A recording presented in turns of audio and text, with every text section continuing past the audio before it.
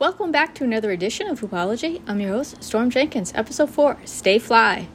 Now, on last episode, we talked about who was the best underrated East signing. 80% of you said Patty Mills and 20% had Grayson Allen. In the West, 67% of you agreed about McGee and 33% about Porter Jr. at Golden State. Now, it's been a minute, and I apologize for the long break. I didn't intend for it to be this long of a break. Every time something happened, I was like, let me wait and see and double it up with some other news or some other interesting information. And then that snowballed into here we are after All-Star break and finally doing this podcast. So I appreciate you still rocking with me. And let's get started. We have a lot to cover with trade deadline information, All-Star, and then the final push for the end of the season. It's been quite a wild ride and a lot to cover, so let's get started. First of all, trading deadline, finally the blockbuster trade that everybody kind of like hoped and thought would happen actually did in fact materialize, with James Harden going to the Sixers and Ben Simmons, Andre Drummond, and Seth Curry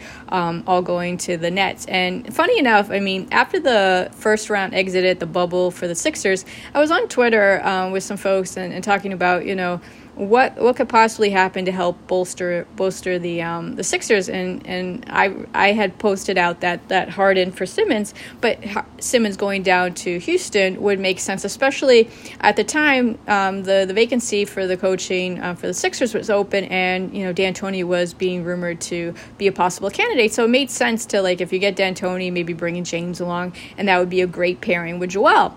Obviously that didn't materialize, and Harden ended up going to the Nets, and but then and then the next season, the kind of collapse with the Sixers in the playoffs and kind of all the back and forth about Simmons and so on and so forth then transpired, and so here we are this season. So interesting enough, I think both sides got exactly what they wanted or what they needed, and I think the Nets, though longer term, I think got more of a boost in the sense that they got Drummond and they got Seth Curry in addition to Ben, although with Ben and now possible like back issues that they've been reporting, maybe on a longer timetable for him to kind of materialize for this season.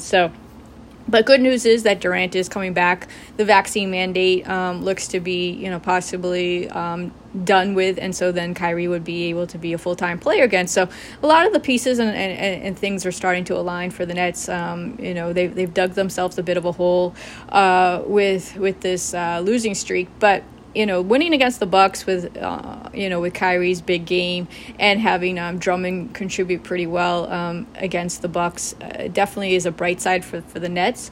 And so I really think though that this will be interesting. I feel like the Nets played a little bit longer game, whereas I feel like Philly is in for they pushed all their chips in, and this is it. It's go big or go home at this point. I mean, I don't think anybody expected Joel to have this most fantastic season that he's having this year, as far as and even having gone through COVID, that he is just on quite a tear. And I do worry though with getting rid of Drummond that there really isn't a backup for Joel. So I'm a little concerned with this down the stretch and all the energy and points and minutes that he's expending. How much of it is he going to have left come playoff time? They're sitting at 3 right now. I mean, Miami and Chicago are neck and neck as well. I mean, and Philly's sitting almost right there. I'm not sure, depending upon kind of how Miami and the Bulls kind of like do down the stretch. I don't know if they would free fall enough for the Sixers to shoot up to number 1, but in the way the East has been going, you just never know. But I think the other night in James's debut with Embiid, I think that is definitely good signs, good vibes seem to be going on with them. So really, sky's the limit for both of them if they stay consistent, if they continue to mesh and play well. I think them being able to keep Maxey and Tybal in the trade, I think, has helped Philly immensely not totally gamble their whole future away for this season alone. So it just remains to be seen. They would have been great if they could have been able to pick up, like, say, an Ibaka, which the Bucks did with the Lopez injury. I think that definitely helped them quite a bit. And so that was an interesting pickup for the Bucks. And then I feel like the Celtics with their great winning streak, it's great that they finally figured it out with the defense still needing to be their calling card, because that's what helped them for all their 2 seasons that they were able to get to the conference finals. They always had a great defensive minded team, and they definitely turned it up close to the playoffs and within the playoffs. And I think that has really always kind of been their helping force, driving them to get to the conference finals. And they said, hey, we're not breaking up the Jays, and that's fine, but we did bring in Derek White, which I think has helped with spacing in the sense that he's also a great spot up shooter, and he knows different things. I mean, he got coached under Pop, and so I think he brings himself a good pedigree to bring into the mix for the Celtics. And then bringing Tice back, I think, was a really big help. So definitely they may not stand out to a lot, but I think they did just enough to kind of like push them ahead and keep them basically going in the right direction, going up the standings rather than falling back down to the play-in tournament. Now, as far as I think another good pickup, obviously Pelicans getting CJ, I think is a phenomenal get for them. It really solidifies, I think, them trying to get at least into the play-in tournament, which they definitely, I think, should, because I don't see Portland. Basically, Portland is done. Nurkic went out with another injury just recently, and then Dame doesn't look like he pretty much is going to shut it down for the season with his surgery and things like that. So, I mean, they're planning for next season. So they're sitting right now, in the 10 slot, which they still have a play-in possibility. But I think that Pelicans is right there, and it should be able to overtake that. I think if they can string together some wins. I mean, they got a great win against Phoenix the other night with BI and with CJ and Valanciunas all like clicking on all cylinders to get them with that win. So that was a great win for them. Bad news for Phoenix in the sense with CP going out with an injury for the rest of the season, basically maybe lingering into the first round of the playoffs. I mean, they've solidified themselves enough that I think that they shouldn't fall any more than 2 if they fall at all. But this is a great time for Book to step up. But they are the most complete, balanced team, both on the starting lineup as well as the bench. And hats off to Coach Monty and James Jones and everybody for really their theme song really should be Special Ed's The Mission, because they were on a serious mission from losing in the finals last year, and they've done nothing but find the holes that they had, solidify, player personnel, and they just have a winning mission and attitude that is just phenomenal. Along with Memphis, I think Memphis definitely is one of the most surprising teams of the season to get up to 3. I think everybody thought they would be, definitely within the top 6, maybe, maybe not. Maybe some didn't think so, but from the flashes that they showed at the end against the Jazz in the playoffs last year, I think everybody saw that they were taking the next steps. I was surprised with the Valanciunas and Adams swap, but I mean, it has worked out well. And then as well with Ja going down earlier in the season, I think they really solidified themselves as a next man up type of mentality. They play enough defense. Ja's phenomenal. Clark, Triple J, Bane has come along. Just everybody has really put in the effort and work, and Coach Jenkins definitely and that whole staff has definitely worked themselves into probably one of the most exciting teams to watch this year, and truly could do some serious damage depending on what their final seeding will be to get into the playoffs. I think the two so other than the Harden and Nets swap. And then I think quietly the Celtics did some great work. Now, the question mark for me is the 2 guys that really needed the most help during the trading deadline was Luka and Joel. I think Joel got exactly what he needed, and basically I think won that. But the question mark for me is for Luka. I mean, Coach Kidd I think has them overachieving, and then Luka kind of basically fills in all the kind of the blanks with his triple doubles and his brilliance. Playing wise to kind of continue to get them to stay at 5 in the West, but sustainability for me is the thing. Is just like, can Luka be sustainable for the rest of the year doing that? I'm not sure if Bertans and Dinwiddie are the exact pieces maybe that they were hoping for or needed, but we'll see if looking at the box score so far, they've just had a few games since the playoff break.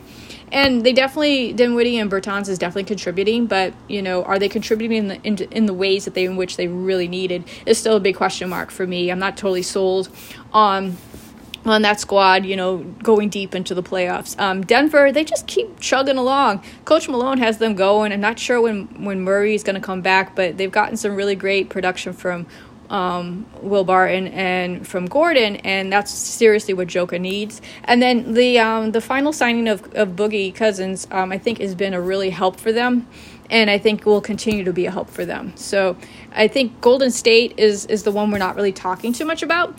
Hopefully they'll get Draymond back before the end of the season to kind of work back in. But it's great to see Clay back. Great to see the Splash Brothers back. I think turnovers for me is the biggest question for me about sustainability for Golden State, like deep into the playoffs, is their turnovers. I think those will go away once Draymond is back in the mix. But until then, I still have a few questions, but they're still a solid team. I think the Utah Jazz is kind of like, this is it for their window, I feel like. They, with getting rid of Ingles, I mean, that was they kind of needed to move on, so I feel like that was a necessary move for them. Getting Alexander Walker back he's quietly could be a really good piece to the puzzle come playoff time, especially with Conley having some issues with injuries. That's what I think really sank them last year, was injuries in the playoffs, why they didn't move on further. And then also with Don's concussion issues, and then with some illness keeping him out of the All-Star. I mean, he did come back since All-Star break and has performed really well. He needs a lot more 30-point games. Again, sustainability and durability, I think, is always going to be the question for Utah. And also, is their style is good enough to kind of make it in the playoffs? I think Whiteside has been a huge help, and Azubuike has also been a great find for them, especially with Gobert being out and him getting some good minutes. So between him and Whiteside, I think they've solidified that a little bit more. And Clarkson staying in the six-man rotation, I think, is key. Once they move him up to the starting lineup for injury and other issues, I think that's where they start to decline a bit, because then they don't have that spark. And now with Ingles gone, they really don't have that spark. So, because I'm not sure if Rudy Gay is enough of a spark to kind of continue. Daniel House has been an interesting pickup for them. So a lot remains to be seen with them going down the stretch. Minnesota, I think, is finally, living up to what people thought with D'Lo coming aboard with Cat and with Anthony Edwards. And I think them sitting at 7 is a good look for them. I'm not sure if they'll make it up to 6 or 5, but I think them at 7 playing some meaningful basketball, getting some of that experience with the play-in game and really, with the play-in game, they really don't know what can happen. Clippers and Lakers, definitely Clippers are at least trending somewhat okay, I think, thanks to Coach Ty Lue's great help with, getting all these guys to buy in and play hard and play well together. I think their togetherness has really helped them quite a bit. And the Lakers, I mean, definitely LeBron statistically is doing an amazing job this season. Unfortunately, it's not yielding enough wins, sitting at 9. And then with the news of AD and pretty much not, who knows if he'll even be back before the end of the season with his latest injury. I mean, it just leaves so many questions going into this offseason as to what direction the Lakers are really going to take if they want to keep in some sort of playoff and championship contention with LeBron and Russ really just hasn't worked out. But that's, just in general, nothing has quite worked out due to injury, due to it just hasn't worked out. That's the best way to put it. And then, the Kings, I like them getting Sabonis. I feel I was saddened that they got rid of Halliburton to Indiana, but I like Sabonis with pairing with Fox, and, hopefully, going into next season, maybe they will be higher on the totem pole as far as, a contending team for some sort of playoff, seeding at this point. that remains to be seen. Disappointing. Atlanta, they are trending in the right direction. Trey and company are definitely getting some good wins. They're getting some good road wins, which is something that they had a hard time with earlier in the season. I think Charlotte, with the signing of Trez, helps. But I don't know if it helps enough. They still have a defensive deficiency that they still need to work on, I think, to be consistent and keep moving up the ladder. But they have the offense on lock. I mean, LaMelo is incredible passer, playmaker, scorer, extraordinaire. So early in his career, definitely has lived up to everything that coming into his NBA career. So Bridges definitely, for me, is the candidate for most improved player. Him and the rest of the guys have definitely been clicking. Oubre is a great pickup, and he's fit in extremely well for them. But I'm not sure, sitting at 9, how much further they're gonna move up. And again, being hopefully they can at least win one game in the play-in, unlike last season, and just keep kind of building. But I still think that they're a little bit away from moving into a more serious playoff contention at this point. Biggest surprise this year definitely has to be Cleveland. And I think they pushed all their chips in with getting LeVert, although he is injured, and Garland's been injured since they've come back from All-Star break. But I'm hoping, that they do come back and start to get some good reps and good chemistry, because I think they definitely can be dangerous with Mobley and Jared Allen right there playing an interesting style of basketball that we haven't seen in a while.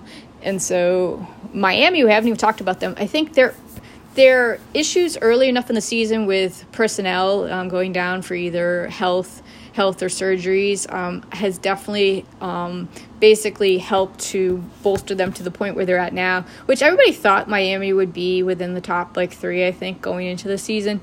But they definitely worked themselves into nice playoff push. Chicago's right there. I think that's the other interesting team. I'm just concerned about DeMar DeRozan's, great clip that he's been playing at. Is it sustainable, though, for the rest of the season and going into the playoffs, and how much of a push, how much is he going to have left in the gas tank? Him and Embiid, I think, have been really carrying both of their squads consistently all season, but how much of it is going to be left? Zach has definitely been helpful since he's been back. Vucevic has definitely earned himself a really nice role on the Bulls as well. Now, if we get Caruso and Lonzo back in time, what is that chemistry going to be like, and where's their ceiling going to be like for the playoffs?